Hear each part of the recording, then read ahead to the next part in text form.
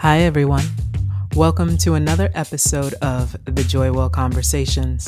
I'm your host, Chisara Asamoga, and on today's show, we're bringing in one of my good friends, Dr. Oni Blackstock. Dr. Oni B.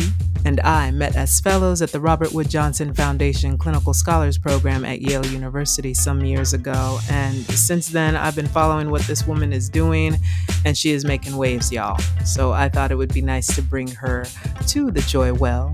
Dr. Oni B. is a primary care HIV doctor and researcher. She was the former assistant commissioner for New York City's Health Department Bureau of HIV/AIDS, where she led New York City's response to ending the HIV/AIDS epidemic. She's a Brooklyn native with degrees from Harvard College and Harvard University School of Medicine. And you might have even seen her alongside her twin sister online and on TV discussing the response to the corona pandemic and its impact on non-white communities, aka us. So now with that, let's enter into the Joy Well for some conversation with the Dr. Oni B.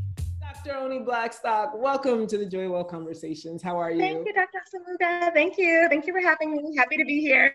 How are you? I'm hanging in there. I was able to squeeze a bike ride in Central Park this morning. So that was really exhilarating. It was tough. It was harder than it usually is to get around. No, I understand. Slower, but I made it. And the downhills are the best part. Yes, girl, the downhills. I want to do a bike ride in Central Park. The other day, I did a scooter. I borrowed a friend's scooter. And I just went all the way down the west side into Brooklyn, all the way to Coney Island. Yeah, I went far. Wow. Yeah. Because awesome. I wanted to get on wheels. And so, it was great. I'm glad that he let me borrow it because otherwise I would have just been inside my room. But with a mask, but feeling the air, especially like you were saying, going downhill. That's so brave of you. Oh my goodness. It was brave, actually. It was because I have not been on a scooter ever, I don't think. Skateboards, yes, rollerblades, bicycles, but as an electronic scooter. So it's battery. Yeah, that's when we were standing up yeah. This. Yeah. Those look kind of scary. Yes. So I'm in awe. It was very crazy. Remember those Segways? Yes. Yeah, I think those are scary, vicious even. I've never been on one, but as soon as I got on the scooter, I was thinking of that. I was like, oh my God, am I going to die? Am I going to fall? Because it's not like you could be on the sidewalk or even on the street. You're in the middle and it's a bike lane. Not really. It's, but I made it. Look, I made it. Okay, good. And you had a helmet on. Yeah, of course. Okay, good. Of course. Yes, I know. As a pediatrician, yeah. Of course. Although I saw many people on bicycles, rollerblades, and whatnot without, which just doesn't make sense to me. Yeah, it's kind of mind-blowing. Right? We know a mind is a terrible thing to waste. There's a reason. Totally. So, when I was thinking about who I wanted to have talking to us about joy, I gravitated towards you, not only because of the kind of posts or tweets you have online on Twitter, but also your spirit, your energy, and the work that you have done in the communities that you have done it with. It speaks to me. And I think your voice is an important voice for my listeners, anybody who's listening to hear, especially when it comes to how you live a life of joy in the midst of being in this sort of climate and being a Black woman. You know what I'm saying? And a professional Black woman at that. So we're in spaces constantly that I feel are not where we don't see ourselves, right? What has that been like for you in your trajectory and in your career path? So I would have to say, just full disclosure, that I am very much being deliberate and intentional about finding those moments of joy and wanting to cultivate more moments and instances of joy happening. And so I think about the times when I'm most joyous or most happy, and that is when I feel like I'm doing something that's in alignment with my soul. Yeah. So it could be something like I was saying, biking this morning. Yes. And going down the hill and just being and feeling like I've accomplished this uphill. I fought to get to the top, and here I am sort of enjoying that victory. Right. And then just sort of being one, and then just being that interconnectedness with nature too, with the wind, with the trees. And that whole interconnectedness also, I think about I spent the weekend, I literally, for this weekend, I didn't have too much to do, but I made sure that I scheduled calls with people I really care about. So one day I spoke with one of my mentors for like 3 hours. Nice. And then the next day I spoke with one of my best friends for like 2 hours. But just like that, and those are really, for me, very joyous experiences because they're people I really care and love. And we were having a time to connect, to share, to listen to one another, to support. So just trying to like be more purposeful and finding those moments is really important. Between you and I and everybody that's listening, I really just want to take off my shoes and walk in the grass. Like because for me, that's very grounding. My mom has grass in her backyard in LA. And I'm like, oh my God, if I could just put my feet on some grass. There are too many dogs here. So I know, it's too risky. But that connection to nature is so important. And we have the luxury living here of having parks that we can go to, you know. You're in Brooklyn, right? I'm actually in Harlem, and so I'm actually near Morningside Park and Central Park. And it's funny, when I decided to live here, I was sort of looking for what I could afford. I wasn't looking in what was sort of convenient to get to work. Right. But the best gift has been that to have these two huge parks nearby. And it's interesting, during the pandemic in particular, especially when it was really like shelter in place, I just had like a hunger. I was like to go out to take a walk I take evening walks almost every day. And when my son's with me, he goes on his bike, I'll walk with him, but we're almost outside every day. Girl, I'm with you. In fact, so I'm in Washington Heights, right? I live across the street from Highbridge Park. And if I go 15 minutes to the west, Fort Tryon Park, and like that has saved me. Yes. That has literally saved. That is my joy.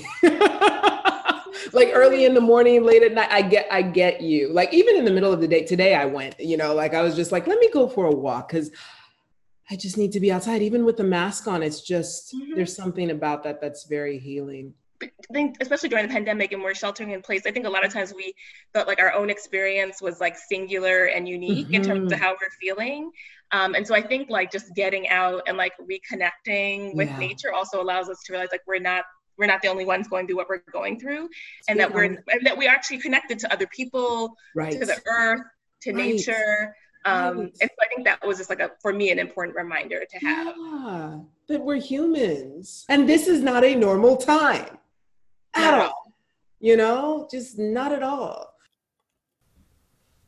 There's really nothing normal about this time at all. And as crazy as this may seem, that's probably a good thing, because where we were before and where we are today better not be where we are tomorrow.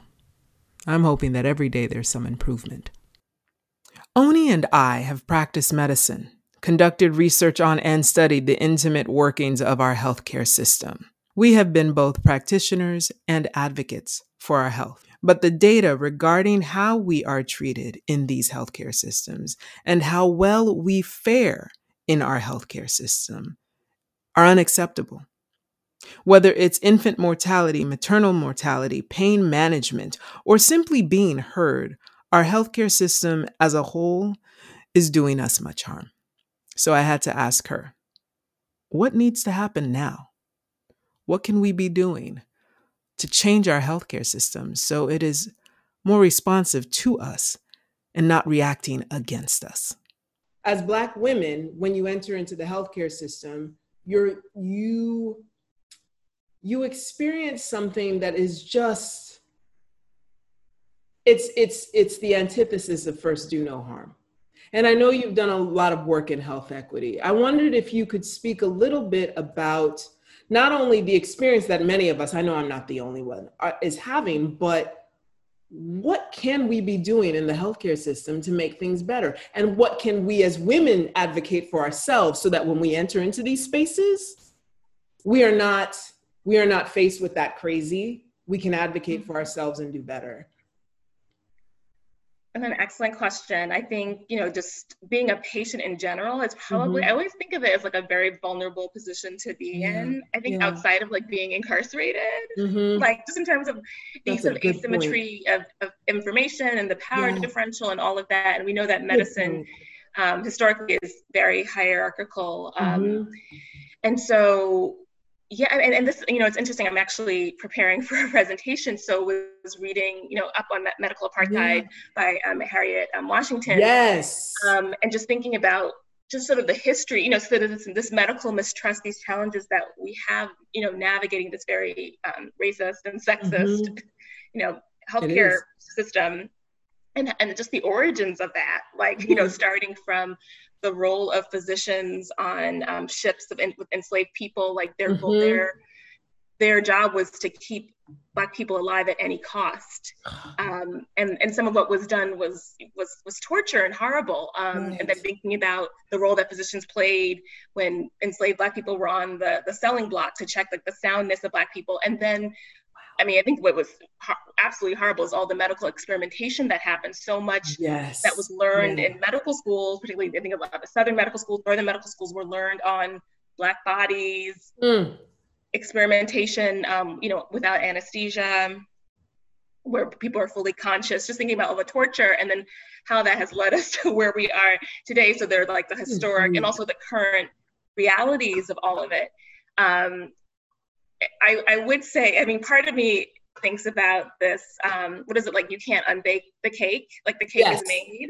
The Yes. cake feels like Yes. it's made. Yeah. You kind of like have to bake a new cake in some ways, which is really challenging to do.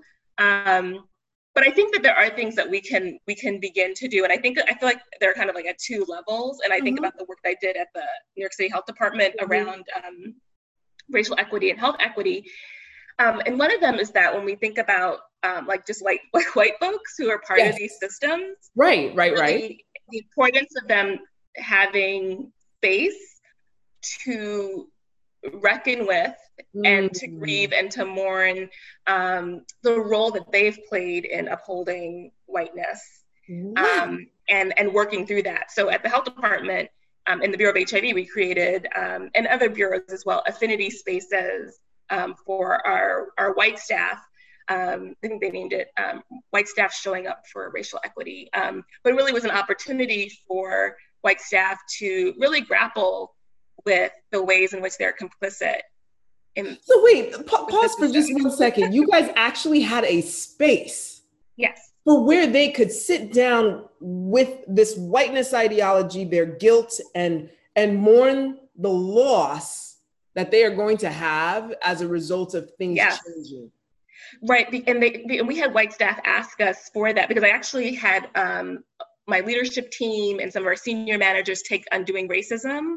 Right. That's through the People's Institute for Survival and Right. Beyond out of New Orleans. And what came out of that was, from our white staff, was a need to like have kind of like a white only spaces, which is fine, to talk about the trauma that they inflict on other people. The trauma, but also the trauma, it's also traumatic for white people too. It's traumatic to not come to grips with the impact that they have on other people, Yes. and their complicity with the system. And so there was a white facilitator. So the way that Undoing Racism usually happens, they have 3 facilitators, and usually at least one of them is white.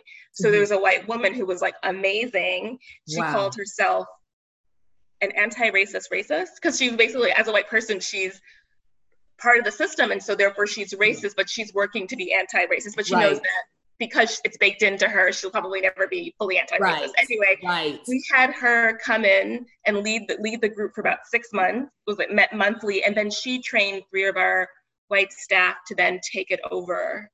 And so it's continuing on. We're also creating spaces for our Black staff, so they can, Black staff, Latino staff, Asian staff, so they can also sort of grapple with, the trauma that is inflicted on them and have a space where they feel supported.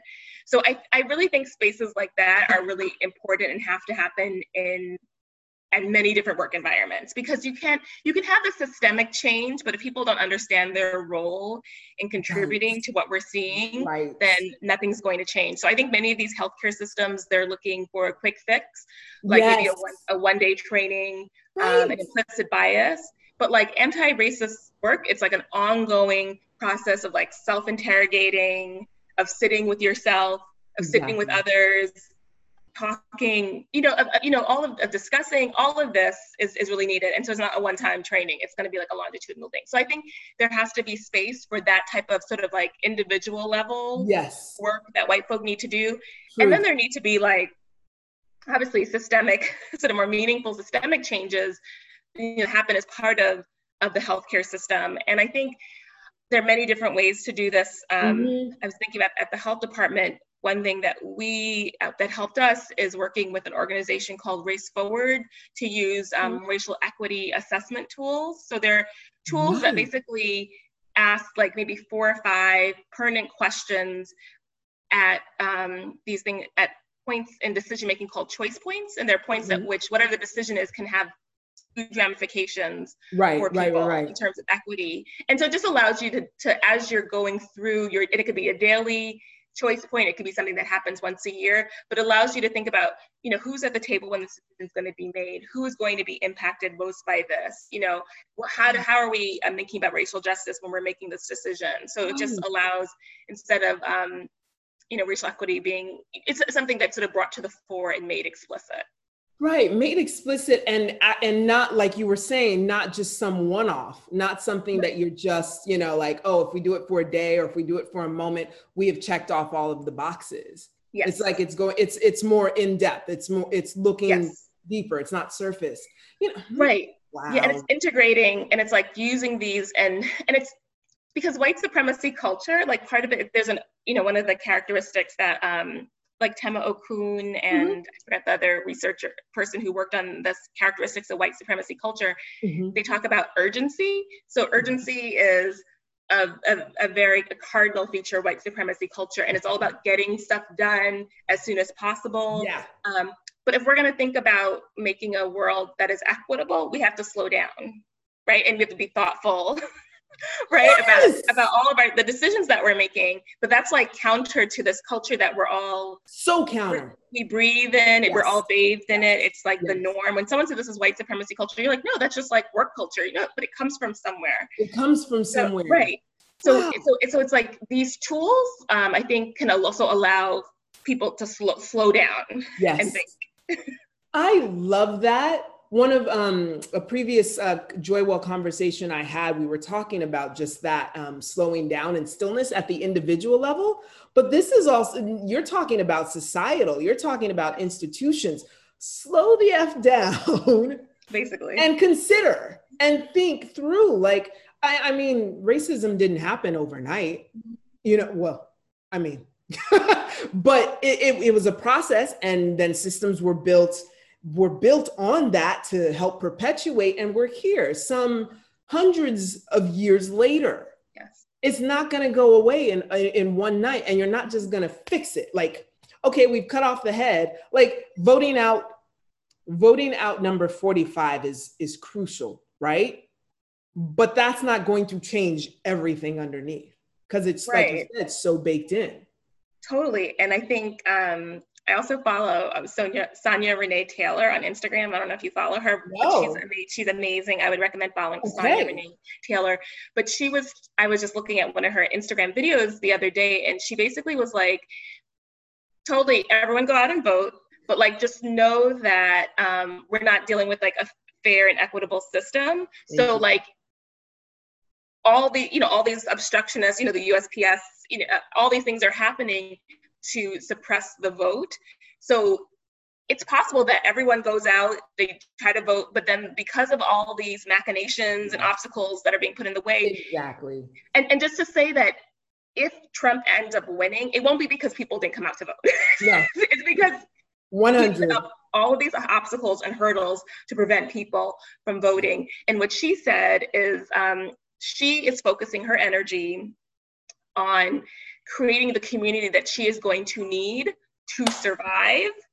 Yes. If Trump gets elected again, but even if he doesn't too, right? The normal before him was problematic as well. Exactly. Oh my God, I'm jumping up and down because literally just had this text thread with some of my friends about that. Like, I'm focusing my energy on not only community that I can build for myself now, but beyond, because that's what's going to save us. I mean, there's a lot of other stuff that needs to happen, but that is so key, especially for us women. So key. No, it's great. And you came up with it on your own. I was listening to Sonia Renee. That's what she said. But I was like, that makes so much sense. So that's awesome. Yeah, we that's what we need to be doing, like, in parallel. Like, great. She was like, yeah, I'm not saying don't go out and vote. She's like, go, do whatever. But, like, also know that you need to be, she's like, I advise all of you to do the same to create the community of care that you're going to need. Yes, exactly. Ooh, I felt that. I was literally jumping in my seat when she said that, because I was like, what? We were just having this conversation. It doesn't matter who wins. We still need to be doing the work. And that is 100% true. By the time you are listening to this, we might already know who the president is, but we still have work to do. We still have work to do for ourselves. Just because this segment of the journey is over doesn't mean the journey is over. We still need to set our boundaries. We still need to honor our boundaries. We still need to focus on being our best selves for ourselves so that we can be our best when we're out in the community, when we were working and advocating for our rights. And we have to stay mindful, protect ourselves, protect each other, and advocate for our voices to be heard. There's that diagram where it's like the circle with things you can control, and then, like, all the things out of it, things you can't control. Like, it's among those things that we can, sure, we want to, like, to do things, but it's also like, what do we have control over? Exactly. And so we feel less helpless, if we are able to identify those things that we can do. In your work, where have the moments of joy been for you? I really enjoy when I'm not rushed and I get to sit and talk to my patients and hear what's going on in their lives, and to be there as support. The last week I had 2 of my patients really having high levels of anxiety, depression from what's going on. And, one of them had lived through the HIV epidemic. He's been HIV positive for a number of decades. And he's like, I've been through this before and I don't want to go through it again. And to just sit down with him and to let him know that he was doing whatever he was doing all the right things. He was talking about how he's trying to stay safe, how he's scared to go outside. And I was just saying, like, you can, there is more freedom that you could have if you felt more comfortable with it. Like he was saying, he doesn't want to go biking, he doesn't go walking. I said, there are things that you can do that are not high risk, where you can still find joy, right? And so just being able to be a source of information and support for my patients, who I think many often they're kind of like in an echo chamber and they're not hearing like other sort of messages, and so that's like joyful for me to be able to connect with my patients. I told if there's anything I miss about practicing medicine, it's those moments with patients, like where you can actually like sit. You don't feel rushed, but you can sit with them and be a source of healing, honestly, for them and their experience. It's not just giving meds, but it's being present. Yes. If there's anything I wish that all doctors got training in, is how to be present. Some of us know it naturally, but just to sit there, even if you only have 15 minutes, there's a way to engage with your patient that lets them know you're there and you're listening, and you can be a soundboard, and you're not, and without judgment, I can speak from experience. You walk in, I remember as being a 17-year-old and 17 or 18, and I'd walked into Kaiser. Oh boy, I'm putting Kaiser on blast now. I'd walked into Kaiser, and it was a Kaiser in Inglewood, California. So predominantly Black and Latino. And I walked in there, and I don't know why, but at that time, the recommendations were, as soon as you hit 18, regardless of sexual activity, you needed to have a pap smear. That changed. Yes. And I didn't write about it, but I was so happy when it changed, because for somebody who had never had sex before, that was a traumatic experience. The Black female doctor that I went to did not believe that I hadn't slept with anybody. Oh my goodness. She didn't believe. She was like, no, you're 18 years old from Southern California and you haven't. was like, wait, haven't you ever heard of a fundamentalist Christian before? But like she was dead on serious. She wasn't present is the point that I'm trying to say, like, and that's where we do harm. And that's a woman who looked like me, right? Like, that's a physician who came in with her assumptions, right, about who I was just by looking at me. And, I've had more experiences, not with Black physicians, but with non-Black physicians, white physicians, both male and female, where you present with the problem and they are so not hearing you. Yeah. So not being there. What would you tell someone who has that experience? Yeah, no, I totally hear you. And just to say that, like, they say like physicians are the worst patients. Like, I'm like, if I don't have to go to the doctor, I do not go. No. Why? People, do you have a primary care doctor? I'm like, no. No, yes.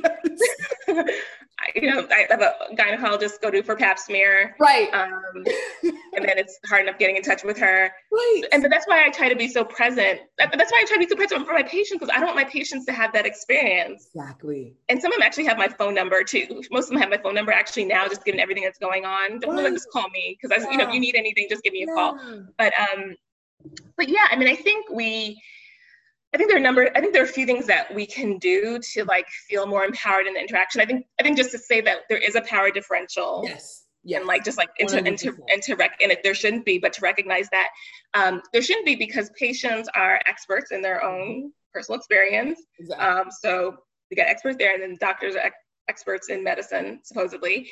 But I think, going in prepared. So I try to say, like, if you can write down, what the major issues are, what your questions are, just like have those there and be very clear about wanting to seeing what you can get addressed during that visit. I think also like having, if people are concerned, having like a loved one or a close friend come with them too, someone who can also like help advocate and like just be a check-in, because sometimes stuff happens and you're like, is that me, or what was that? But it's good when you have someone else who can sort of like back you up and be like, okay, like that was weird, or that wasn't weird. So I think also just having someone with you. And then I think also realizing that if you are unhappy or unsatisfied with the care that you are getting, you can talk or walk with your feet and see another provider, and find another provider or get a second opinion. But then also, if there are concerns about the interaction you had, also making obviously a complaint or saying what the issues are. But but it's really tough. It's tough because I think as patients, are often, at the other end of the stick, and where we don't feel empowered very much. But I think also knowing patient bill of rights, all that stuff is like helpful to know. Right. You just do the best you can. And I think also I talk to people about like, if you are looking for a provider, like going based on like a recommendation from a family member or friend, that can be helpful too, if someone else has had a good experience. Yeah. Yeah, no, that's so true. I used to tell folks who would ask me, they're like, my kid has this, my kid has that, and I don't feel like my pediatrician is listening to me and XYZ. And the first thing I'd say is, if you do not feel comfortable with that provider, go to one you do. Because if they cannot hear you, if they're judging you because you're asking a lot of questions, and I don't mind questions, ask away. Because I don't like being in that position where somebody's making me feel like just because I have questions, I'm a bad person, right. To put it simply.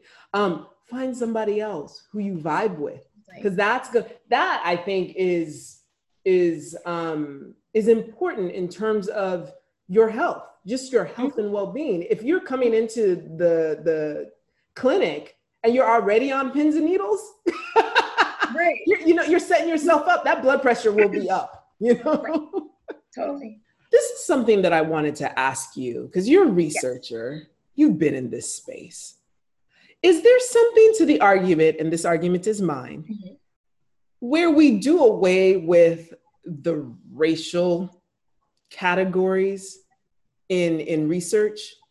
So this is what I've been thinking. When I started my master's degree in public health, I was looking at infant mortality and maternal mortality and running logistic regressions and whatnot. And I kept thinking, why is it that white is always the control That's where the question came from. Mm-hmm. Why is white always the control? Because then we can see the odds ratio and whatnot, like, okay, so the OR is 2 times that for like, you know, a Black person in terms of risk or whatever. Okay, fine.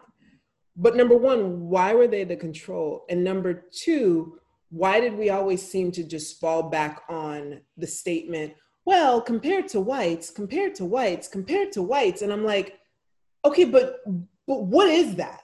You know what I'm saying? Like, is there an argument to be made that maybe we should do away with this sort of like racial comparisons? It's probably relating issues, sorry. but you know. No, sorry to interrupt. No, it's so funny that you mentioned that, because I remember being at Robert Wood Johnson Foundation Clinical Scholars Program, and Harlan Krumholtz, who was the program director, told me as I was presenting something on, I think I was looking at disparities between men and women and HIV outcomes, and he was like, why are like men the comparison for women? And then I think I was showing race ethnicity comparisons as well. And he said, don't we just want everyone to have this, like, you know, whether it's a high level of quality of life or a low level of disease, and we just want that. Why are we choosing white or men? And like, totally appreciate that, like totally get that. But I think there's also like a recognition that because of like white folks, you know, privilege status and the disprivileged status of Black people and other people of color, that we do need to see sort of what those differences are, and that what they represent are these like structural inequities, racism that are driven by racism. So I do think, you know, depending on what the question is, it is important to like have these comparisons. But I think the whole thing when people talk about like race, not racism, is the risk factor. So when we say like Black people are more likely to have heart disease compared with white people, but why? It's not just them being Black. It's not just being Black. It's about, you know, the access to care that Black people have, the fact that many of our communities are food deserts, the fact that we are dealing with the chronic stress of racism that elevates our levels of, you know, elevates our inflammatory and hormones and causes, you know, more coronary heart disease. Right. I think you make such an important distinction. It's not race as it's defined, like, you know, with skin color, whatever the racial categories are. It's racism.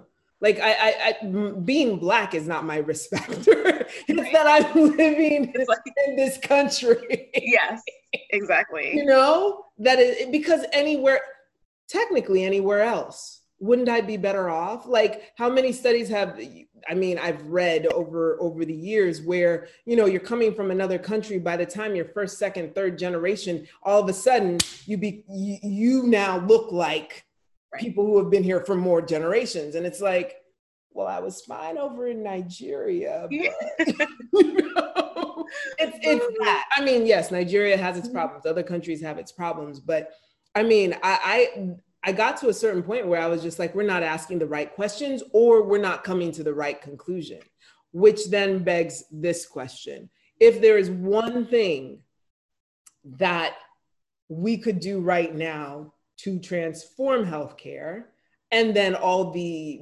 social factors or social determinants that are impacting healthcare, what would that be? Or it's probably a leading question, especially for someone who is an expert in this area, but what would one thing be, you know, to transform? Okay, well, I think like one huge change that would make a dramatic difference is if we had a single payer healthcare system. Like that would be like healthcare should not be for profit.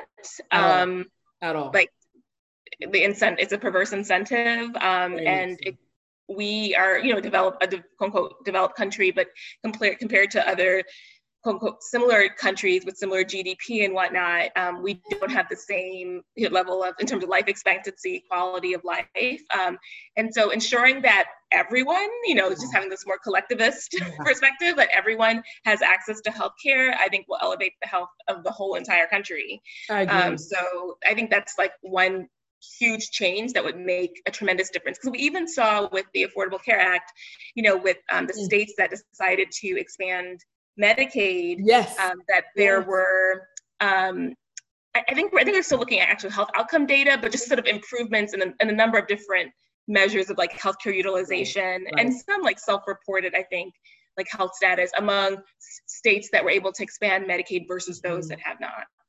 I'm telling you, single most important thing we could do right now. I just don't know how we're going to do it. Like, I'm hoping, once Biden and Harris are in, that conversation happens, but like, this is not sustainable. This is the way it is, right? Or maybe it is, but it's been like, I don't know. It's been a long time coming that we should have a real conversation about how our healthcare system functions and who it functions for. Because you have the pharmaceutical companies, you have the insurance companies. I cannot tell you how horrible, for lack of a better word, these insurance companies can be when it comes to denying coverage, denying payment, just so many things. And it's like, why do they get to be the purveyors of health in this country? Why can't the doctors, the healthcare staffs be the ones to provide the care? Why are there all these hoops and hurdles to jump through just so that I can get good care? I can't move across states. Depending on what state I'm in will determine the type of healthcare I get. I can be in New York State and have better healthcare than maybe I would get in Wisconsin. Exactly. Texas. Exactly. And it's funny. Right. So, exactly. We have like 50 different countries. Yes, exactly. In this country. In this one country, 50 different countries. It's unreal. There is on top of the healthcare that we have in this country, there's also this booming wellness industry. And I just want to hear your opinion as a Black woman, what you think of the focus of the wellness industry, and if there's an opportunity for us women of color to take on wellness in a way that speaks to us as opposed to what it is right now. Definitely. I mean, I think like what you're doing with Joywell, what I see on like Instagram, some of the influencers that I follow in terms of, eating healthy or just sort of, our own tending to our own emotional and mental well-being. I see amazing things happening. And I think, our experience as Black women, obviously it's heterogeneous, but there are many experiences that we have that, are probably very, very similar in terms of having to live at the intersection of being both Black and being a woman. So I think it's great. I think people can take what they want from whatever they see and sort of cobble together what works for them. And I don't feel like I have to like consume this or that. I feel like I find what makes sense to me and, just use that and adopt that. Like I just started following this woman, I think Jamila Reddy is her name. And she has these amazing, really affirming sort of mantras and messages every day. And like literally every time I read it, I'm like, oh my goodness, that resonated with me so much. And it's just like wonderful just to hear another Black woman saying this and being like, you're okay. Give yourself some compassion, some grace. Just hits different when it's from a Black woman versus someone else. Because I know that we could probably have similar experiences. Exactly. You know what, actually, that brings up something that a friend of mine just told me about today. It's called Shine. Apparently it's an app. A meditation app. I've never heard of it, but like 90% of the voices are non-white. So I was like, I just thought, oh, wow, that's really cool that that's in this space now, like, I guess it's been around for a while, but I'm just getting wind of it. No, I think it's new. I just saw it appeared in my Instagram feed. Yes, I think it's like 2 women of color. Yes. There's also the Liberate app, which I've been listening to maybe for the past year. That one's amazing. That one has lots of different people of color, queer people, lots of amazing people who I've like heard on there and then started following on like Instagram and other platforms. But it's just, So I think, there's something that resonates, I think, differently when it's folks who have a similar background. No, it's so true. It is so true. There's something grounding about it too. It feels like community. So we're going to go into our lightning round now. Are you ready? Yes. All right, first question. What is your favorite book of all time? Oh my goodness, this is a hard one. I'm actually reading a book. This is so bad. I have to say, okay. You know what? I really loved, and I'm pronouncing his name, Kais Lehman. or Okay. Keith Lehman's Heavy. It's a memoir that he wrote. I think it came out a year or two ago. It's Kiese, and I feel so badly for not being able to correctly pronounce his first name, but he's a young Black man who wrote about his life, being raised by a single mother, about growing up fat and how he's dealt with body image, about growing up as a young Black boy who was very bright and given lots of opportunities, and sort of the challenges that he had navigating school. So I would say I call him Keith Lehman, but Heavy is really great. And the great thing is he's a Black man, but he also writes from a feminist lens and perspective, which I really appreciate, which is rare. Which is very rare. Okay, now I have to check out this book because I want to see how he did that. All right, so if you have Spotify, I have it on my phone. Listening MP3, something that you listen to. Yes. So what is on your playlist now? What is the thing that it's on repeat? Okay. So, oh my goodness. So there's something recently, someone had tweeted there should be a versus that I'm singing competition between Anita Baker and Sade. So I brought back out my Sade Soldier of Love from 2010. So that has been on repeat recently. Sade can do no wrong. So I've been listening to a lot of Sade. I also like Snow Allegra, who's someone else. She's amazing. I think she's Iranian, grew up in Sweden, is now in California, and has a really great R&B sound. Yes. And then this other Brent Fayaz, who's from Baltimore. Okay. He's this young brother who's incredibly talented, a little bit explicit, but really talented, amazing singer. His stuff is really original. So I would say the three of them. I love that. So now I have 3 more artists to look for. Yes. All right. If your life were a movie, what would the title of that movie be? Wow. I would probably be Things Aren't Always What They Seem. There it is. Because I've just been, everyone, and I think it's the case for everybody. We just have so many stories and been through so much. I think a lot of people see and they're you just have it down, and you're if you only knew. Right. Let me get you behind the scenes, Yeah. I love it. I love it. How do you define joy? What is joy to you? I think when one is able to be their authentic self, and you just feel really, and you're in sync with whatever's going on. So when I'm listening to Sade, I feel really joyful.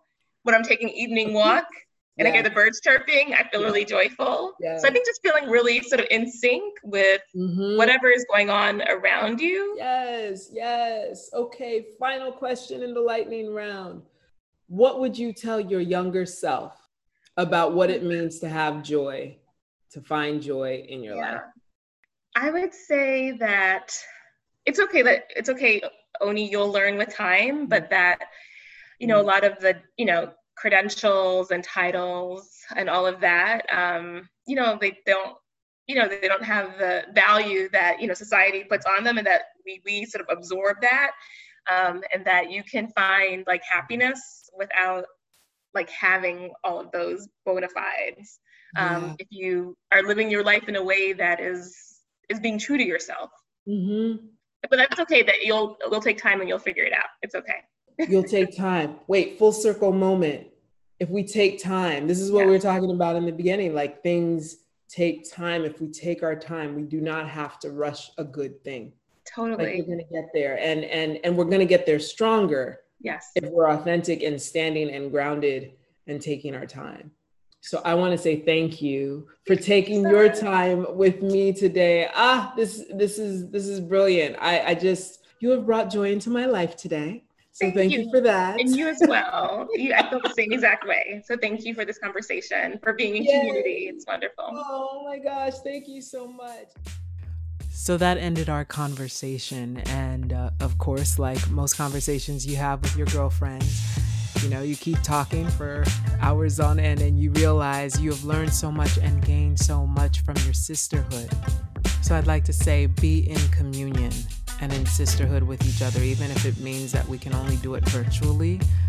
Let's take our time with each other. Let's give ourselves time. Let's be kind to ourselves. And I'll see you next week at the Joy Well. You've been listening to the Joy Well Conversations, a podcast of the Joy Well. This episode was written by Chisara Asamoga and produced by Adane Productions. Music is by Kevin MacLeod.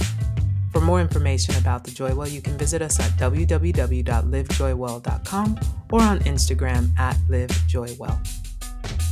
Subscribe, leave a comment, rating, or review. We'd love to hear from you. And remember, love joy, be joy, live joy well.